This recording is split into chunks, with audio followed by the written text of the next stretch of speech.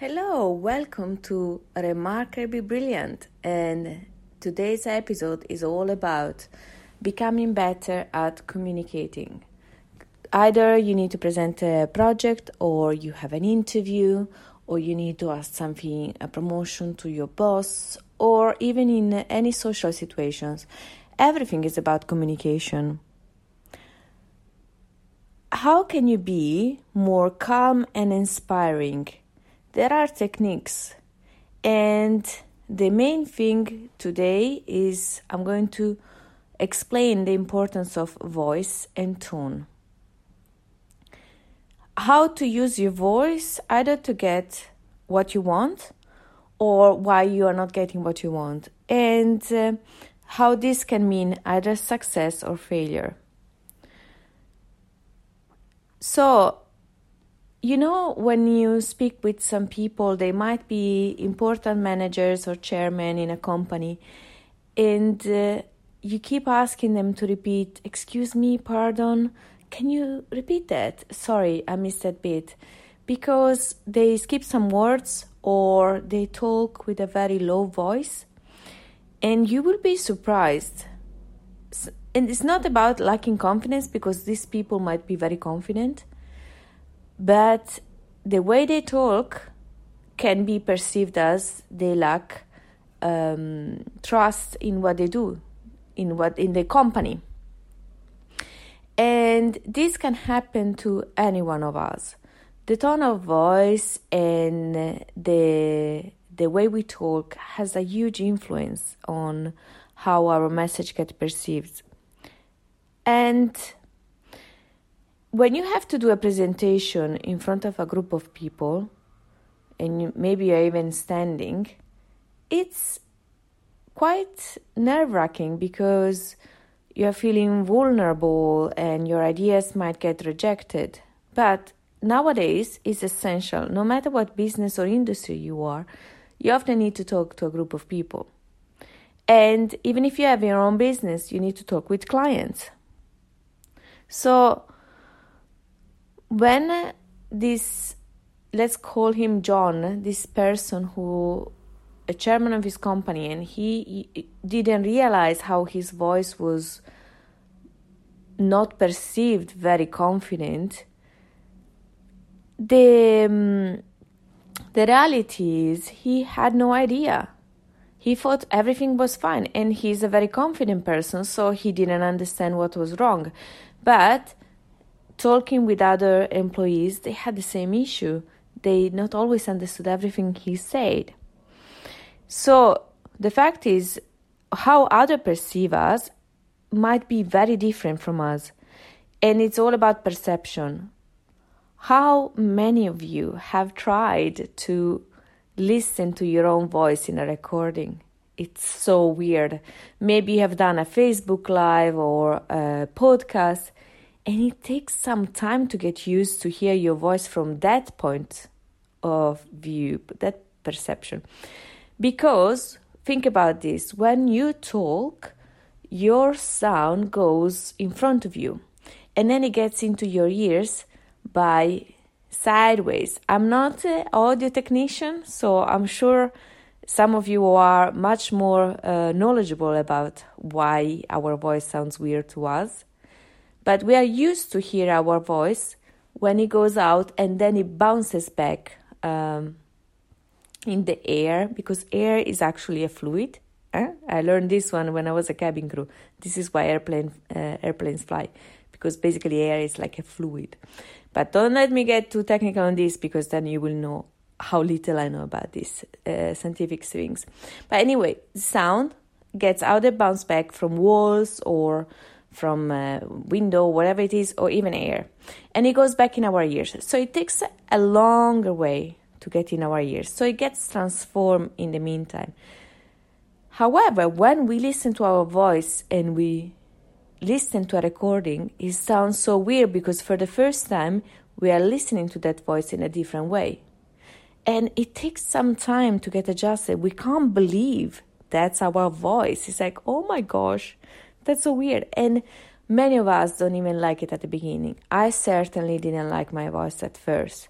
And then I got used to it because, I need to review my videos or my podcasts. I really always struggle to say podcasts. And I'm a bit dyslexic. So you have no idea how many times I write podcasts instead of podcasts. I love cats, but it's not about them. It's about podcasts and not cats. Anyway, so but the way others perceive us is more similar to the voice we hear when we record ourselves. And if you have never done this experiment, feel free to do it. Just don't freak out if you don't like your voice, because ta-da! You're most likely not going to like it because it's going to sound different. So you need to just get used to it. And your voice is fine. It's just love your voice as it is because that's what you have. But today I'm going to teach you how you can implement the power of your voice to ask for things and to be a better communicator.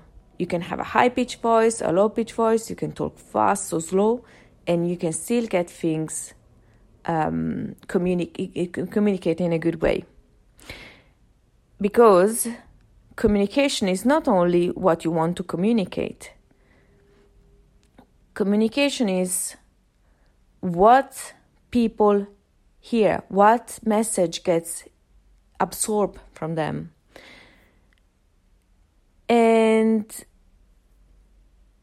it's not about, when you communicate, some people tend to rumble words and vomit all their knowledge and what they want to get out, and you feel overwhelmed by this shower of words, and they don't remain in you. You feel actually you want to get out, you don't want to listen to it. And it's like you don't want that kind of energy. And this can be avoided by maybe saying less words to say the same concept. And actually, if you have noticed, you know when somebody has understood a concept, when they can explain something very complicated in a very easy way to understand. The best way to know if you can express a concept okay is to try to explain it to a 10-year-old kid, or even better, a 5-year-old kid. If you can explain in those words, then your message is going to be understood from everybody. Not because we are children or stupid. No. It's just because we respond better to simpler concepts. If we need to overthink for an hour of talk, we are going to be exhausted at the end of the meeting. So it's important that, yes, we think, yes, it's nice when a speaker makes us feel intrigued and inspire us and make us think, but you can do that using simple concepts and simple words. Like, as you can hear from my accent, I'm not an English native speaker. So if you start to use words, I have my English level of the words I know is quite wide. But there are some words that I might have never heard in English. And if you tell them to me, I will start to get distracted on what that word can mean, and I will lose part of the message. But even when I speak in Italian, I always try to use simple words, simple concept, because even there we have foreigners, which Italian is not the first language. And the most important thing when you communicate with somebody is that they understand your message. So to recap, the best way to communicate something is to get it out of you and in somebody else's mind. And not only this, but also in the way you meant to create the message. So it creates the response you want. Like, for example, incredibly bright people tend to talk very fast. However, this gets perceived as being very anxious and nervous, but it doesn't mean necessarily that they are anxious or nervous. Very bright people speak very fast because they speak as fast as they think, and they are very fast thinker. But when somebody talks very fast to you, you feel as an instinct, you feel they are trying to trick you into getting something that you don't understand. It's like the small print, but I said it to you. And even if with the best intentions, if you're a fast speaker, try to slow down, because otherwise people get defensive, because if they are scared that they will miss an important concept, you're not going to sell your product, service, or idea. Maybe your voice is usually well-paced. Maybe when you're in front of a group standing, you talk fine. But remember, you always need to be comfortable to speak to groups, because it doesn't matter what we do. As I said before, you always need to speak to people. Without people, there are no industry, there is no business. But not only in the business side, even in your personal relationships, if you don't know how to communicate, you're going to have difficult relationships with your partner or friends or family members. So nowadays, it doesn't matter all the social media, and many of us prefer to send an email or a WhatsApp rather than call or meet somebody. But I promise nowadays it's essential to know how to communicate. Doesn't matter the way, but it's for me, less is more. So less words to say the same concept is going to be usually more effective. Your voice is the one that carries the message. For example, have you heard about the study of Albert Menherbane? I'm not sure if I'm pronouncing this correct, but if you know how much voice impacts the communication, some of you might be surprised. Like if I asked you, how important is the spoken word in communicating? How much importance this has? If you don't know, it's actually the least important amongst body language and voice. In fact, this Albert Menherbane, I'm not sure how to pronounce it, he said that only 7% is the spoken words. So the content, your message, your LinkedIn post, your presentation, written presentation, your blog post, that's only 7%. 38% is the voice, the tone which you write it, which you say it. You can get a kind of personality from how people speak, or even how you write. People can get your personality, your character. Are you somebody funny? Are you somebody who likes to use important words? And you can get something from even a blog post. You can get the personality.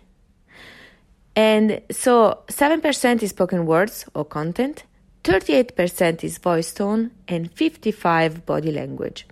And this has a lot of sense. If you think about when you go to a foreign country, you might not understand the language that they speak.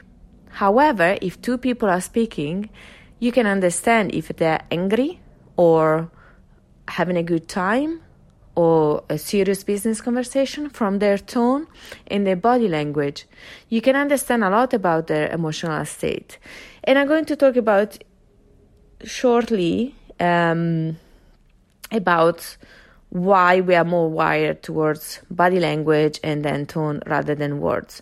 But first, let me tell you this. When you need to express a concept or you need to do a presentation, try to do the pause before saying the important thing. Like, it's to give emphasis. If I tell you the most important thing you can do is to tone your voice, you have paid attention to the last bit, because I made a pause. So it's like your brain is like, what's next? And this is to give emphasis, and it's very much used, but it's not a manipulation tactic. It's just to know the tricks on how to be a better presenter.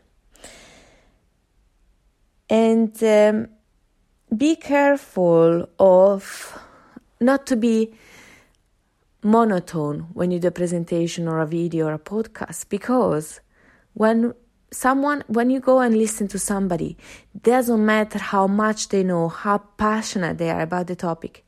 If they talk like this, you're not going to get very excited, even if they are very, very knowledgeable. But, this is their tone. And you can see everybody's almost falling asleep. Maybe somebody has already left the room. And I understand why we do this when we speak a monotone. Is because we are very nervous and we are trying to concentrate on what we have to say rather than how to say it. In fact, if you have some struggle to say, oh my gosh, I have to add this, how to say things on top of the things I have to say. Oh, this is so overwhelming. Hey. I can reassure you, you're going to be fine. At first, you need to think about it. You need to make it a conscious effort that you can then make automatic. How do you make things automatic? With practice. When you started to drive, you had to think about changing the gear, put the indicator, check the mirrors. Now you do those automatically. You don't even think about them. In fact, you can drive and listen to the radio, to a podcast, so you can talk to your partner. And everything else, your subconscious mind is driving. So if you have an important presentation or interview, the best thing you can do is to practice at home. When I have a speaking engagement, I rehearse. And yes, it's true, the talks becomes less spontaneous, but when I'm in front of people on a stage, I don't want to be spontaneous, because if I freak out during a podcast and I lose my track of thoughts, I can just pause it and then resume. When you're on a stage, and if you end up in a frozen mode, it's like, oh my God, what am I going to do? Please, I wish I could die now. No. So this is the best way. If you are a bit nervous, as I am, the best thing you can do is rehearse. And then with time, this is going to be automatic. You're not going to think about, oh my gosh, my voice, I need to pay attention. Okay, am I using the right tone? No, it's all about becoming, that it becomes part of you. Because, so be careful not to be boring. You can really make something really interesting, really boring. However, the opposite is true. Like, for example, do you remember in school, did you have a teacher or professor that they were very intriguing or with a very good presentation skills? I certainly did. They made topics more interesting. Topics that were very boring. I had, for example, my Spanish teacher that she was very good even when she taught grammar. She will use examples, she will taught us stories. And also my French teacher, she will make grammar like very musical. She will tell us to repeat the verbs, all the exceptions, because French grammar is full of exceptions. It's a beautiful language, but gosh, the grammar side, oh, kill me now. It's quite boring. And I'm Italian, so it's similar grammar, just they have much more exceptions. And I think the grammar is a bit more difficult than us. And anyway, in fact, as a side note, I have friends who speak French and Spanish. They can easily speak Italian. I have friends who speak Spanish and Italian, but they struggle to learn French. So I think amongst the three, probably French is the most complicated to learn. But anyway, I'm losing the point. So you can make a boring topic interesting. And so this was also the case of my chemical teacher. She was this funny lady who had a very quirky sense of humor, and I promise I didn't like chemistry at all. And she made it more interesting. I was not thriving in that subject, but she managed to make me learn enough, to me and my classmates, enough that even the ones who were not drawn to chemics, because we were in a grammar school studying foreign languages, so we with the skills to learn new languages, but not very scientific.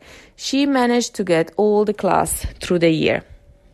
And was because she had this frisky, bubbly personality and this quick sense of humor.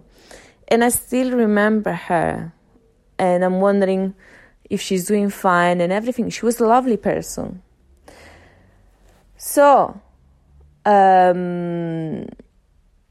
back to the Albert Mehrabian studies, where 7% is the content and 38% is the voice or tone, and 55% is the body language.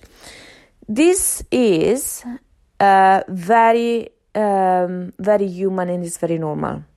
And there is a very clear reason for this.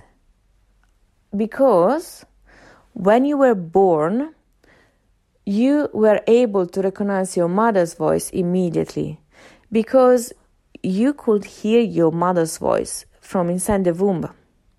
And when you were born, you could still recognize her voice amongst others. They've done test after test, and it's fascinating.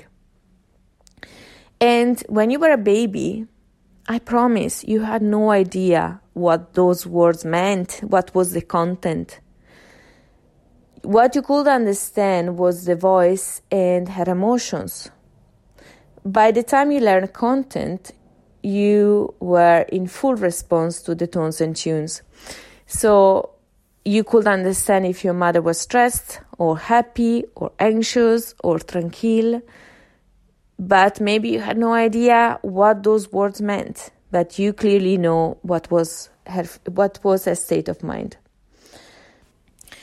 And now you understand why the body language is much more important than words, body language and the voice.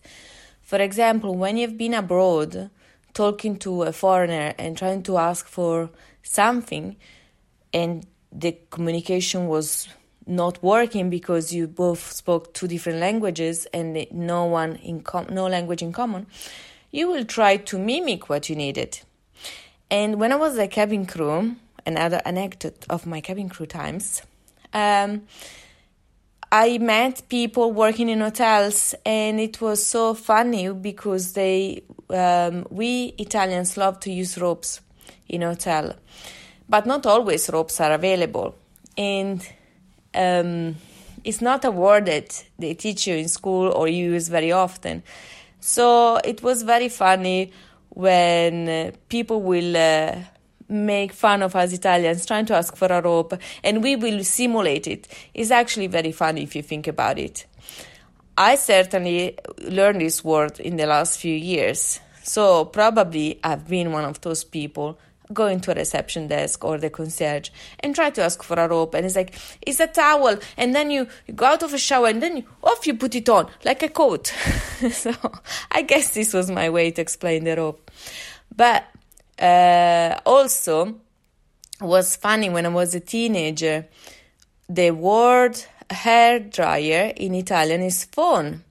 And so when I was 15 years old, I went for a study week or two in Ireland, in Dublin. And it was funny when I asked this couple that were giving me and my friend hospitality that we were asking for a phone. Can I have a phone? And we will make the gesture to make our, like when you use a hairdryer. And they were very puzzled. They will look at us very confused and puzzled. And they will give us the phone. And they were also worried because once upon a time, when I was 15, there was no mobile phone. And there was no WhatsApp. There was no Facebook. Not even MySpace. And so they will look a bit concerned because they knew if we use the phone to call Italy, it would have been expensive. But no, we just wanted a hairdryer. So you can use your body language to express things, and those are much more powerful than the words. I hope I've convinced you now with this theory. Back to how to use your voice, because sometimes you need to do calls with your clients and they don't see you. And so the thing you can do is to learn how to modulate your voice. so the message gets to the other side. So if you're not getting enough sales, or you're not getting that promotion, or that presentation of the company is not working well, are you sure you're using the right voice to get things done? Remember, the voice needs to bring a message into the other person. And people need to trust your product or service. Hence, you need to believe in your product or service. And most importantly, you need to believe in yourself. But even confident people, if they don't believe in the product or the service they're selling, others can perceive that something is off, and then most likely they won't buy. Another thing I would like to raise is be careful on using the questioning pattern. The questioning pattern is when we talk like this and we end like with a question mark at the end of any phrase.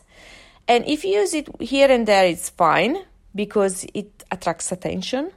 If you use it on a regular basis, it's very damaging, because if you talk like this at all times, people perceive you as insecure, or even worse, manipulative, because when people talk like this, they're trying to keep attention and they want you to listen to them all the time, and it can be tiring. So be careful not to use this questioning pattern, it's called. For example, I can ask you, what do you do when you hear inside yourself that upswing that somebody says? Or I can ask you this, what do you do when you hear inside you that upswing? You know it's a question and you're paying attention. And it's fine to use it when you want to create some tension and you want to ask a question and you want attention. But I promise you, I have a friend who keeps using this questioning pattern, and it's tiring after a while because everything is like a question and it's a bit draining. So be careful to use it a little bit. Don't overuse it, because you will come across as less assertive, more insecure, and what can be worse than being conceived as manipulative. It's also true you always need to be yourself and talk with your authentic tone and voice. But this going upswing is not something that you were born with. You have learned it for sure, and it's fine to use it, but just be careful of the circumstances. At work environment, try to use it at least as possible. And if you're not convinced enough, I can give you a list of how you can use it. For example, even if I tell you a list, we ate, we danced, and then we drank coffee. And you know when I say we drank coffee, the phrase is closed. Or I can say we ate, we danced, and then we drank coffee, and it's like something else is coming up. So you can use it to tell a story, to say this is not over, ta-da-da-da, ta-da-da-da, da-da-da-da, drank coffee, da-da-da, close. So it says that the end of the story is here. So to recap, remember, body language is the most important way to communicate. Second is voice. And the least important is the content, which is still important, but is not the one that gets into the hearts if it's not delivered in the right way. And actually, there are people who will tell you to, when you speak on the phone, to smile, so your voice comes up more sweet, and even to stand, because when we stand, our energy is different. So try these techniques and see which one works for you. Remember to use the tone of voice that is appropriate for the environment. Try to use words that are easy to understand for everybody, especially if you speak with foreigners. And remember, always be yourself, talk with your authentic voice, but you can even make it better, more effective. I hope today you really felt the difference on what happens when you deliver the same content in one way or when you deliver it in another way. And I hope it got you thinking and you did notice the difference, like, oh yeah, that's me. And remember, don't feel overwhelmed. This is just something you need to work on if it's something that you lack. If you listen to this episode till now, I think it's because you're either curious about the topic on how to use your voice or you want to improve it. And remember, it's going to require some extra work for a bit till it becomes automatic. Once your modulation of the voice becomes automatic, you're good to go. You won't need to pay attention to it anymore. And remember, if you're struggling with some voice or presentation skills, I'm a therapist and coach. Send me a quick email to hello@janinecera.com, JANINEC for Charlie, ERA.com. Thank you for listening. I wish you a very good day. Bye!